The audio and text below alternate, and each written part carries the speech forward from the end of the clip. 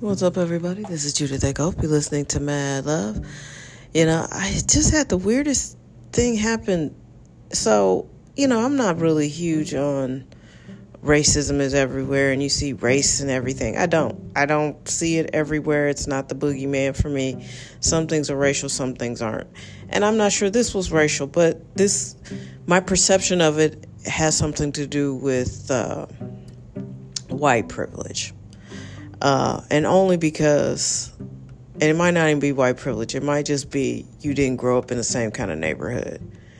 So I take a very quick, easy path to work, but one of the streets I drive down is very, very narrow, but it's a popular walking spot. And people have their dogs. There's a center island, and they have their dogs, and, it's early in the morning. So I'm out of nowhere. Like, literally, I normally see the people. This girl just appeared out of nowhere with her dog. Walked right in front of my car. I was nowhere close to her. But the weird thing is I slowed down and I came to a stop because she just didn't get out the street. Like, youngish, blonde lady, white girl. I wouldn't say girl. She was probably in her 30s. With a dog. And so she just appears out of nowhere. I'm guessing she lived very close to that and just walked out the house. And then she just stood in the street. Like, she wasn't trying to get out of the way.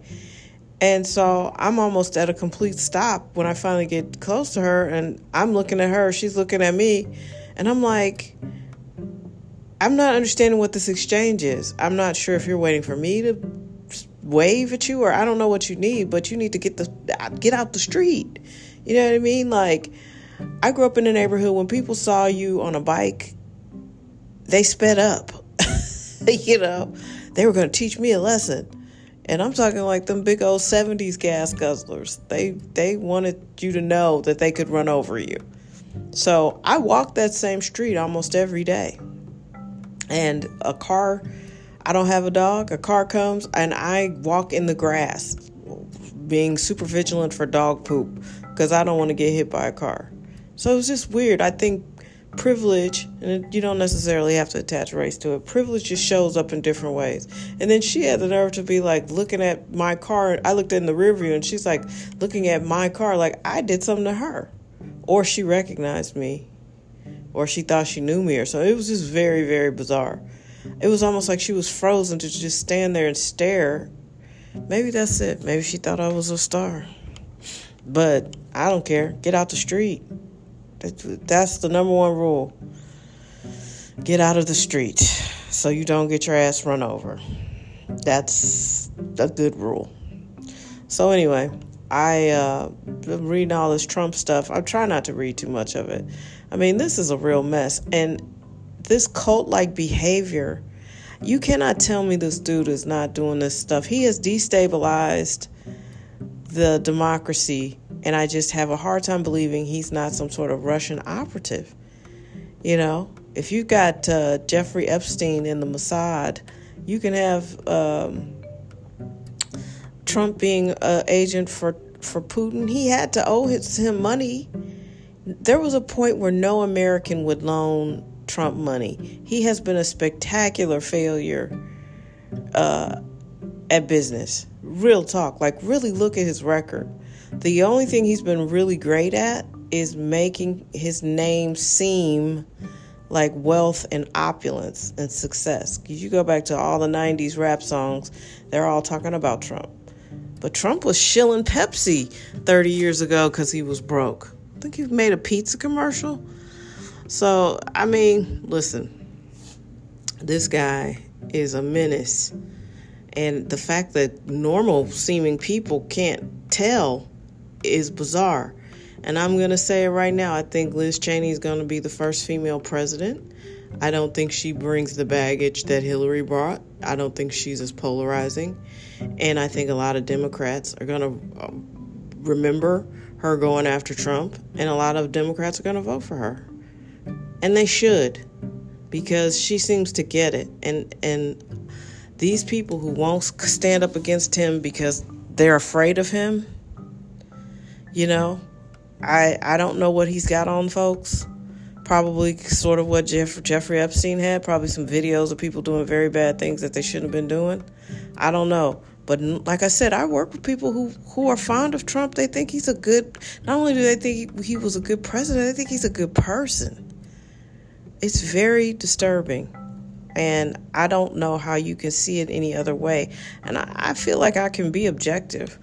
I know people that I admire and like a lot, and I can objectively accept that other people don't feel that way about them. And it's okay. I'm not in this life trying to convince everybody to agree with me. So it's very strange. I do think that this is going to be one of the biggest moments in American history if we survive it. You know, when they talk about us, they're going to talk about these years with Trump and his complete control, real and imagined, over this party. It's very, very strange. And how feckless the Democrats are to stop him. It just feels like there's something bigger at play here, but unpleasant things come to an end. This won't last forever. And, I don't get it. I really don't understand it. What his appeal is to people, it escapes me. It's an interesting time to be alive. But I don't have time to focus on that. There's so many other things I want to get done before I leave this earth. And so many people don't vote. And I get it. You know, these politicians will just tell you anything, and then they get in office and do whatever they want. Very few of them keep campaign promises. Very few of them, very few of them are who you think they are. They put on a persona to run for office, and then all they want to do is just keep the checks flowing. And I don't know that that's everybody, but it's a large majority of them. These are cushy gigs. People like the power. And, it's wild. It's wild. The worst thing about politics are the politicians, I think. And occasionally you might come across one or two people who actually want to serve. But everybody else, the service part is gone. It's kind of sad. But anyway, hang in there. We're going to get through this. And we have to focus less on that stuff and focus on our day-to-day and getting through and surviving and being strong and being focused. Because what you give your energy to, that's what grows in your life. So that's why it's always important. Like, if you're worried about money, don't be thinking about money. Focus on all the things that you're doing well, how far your money's going, all the good things. And, don't forget to be generous with it.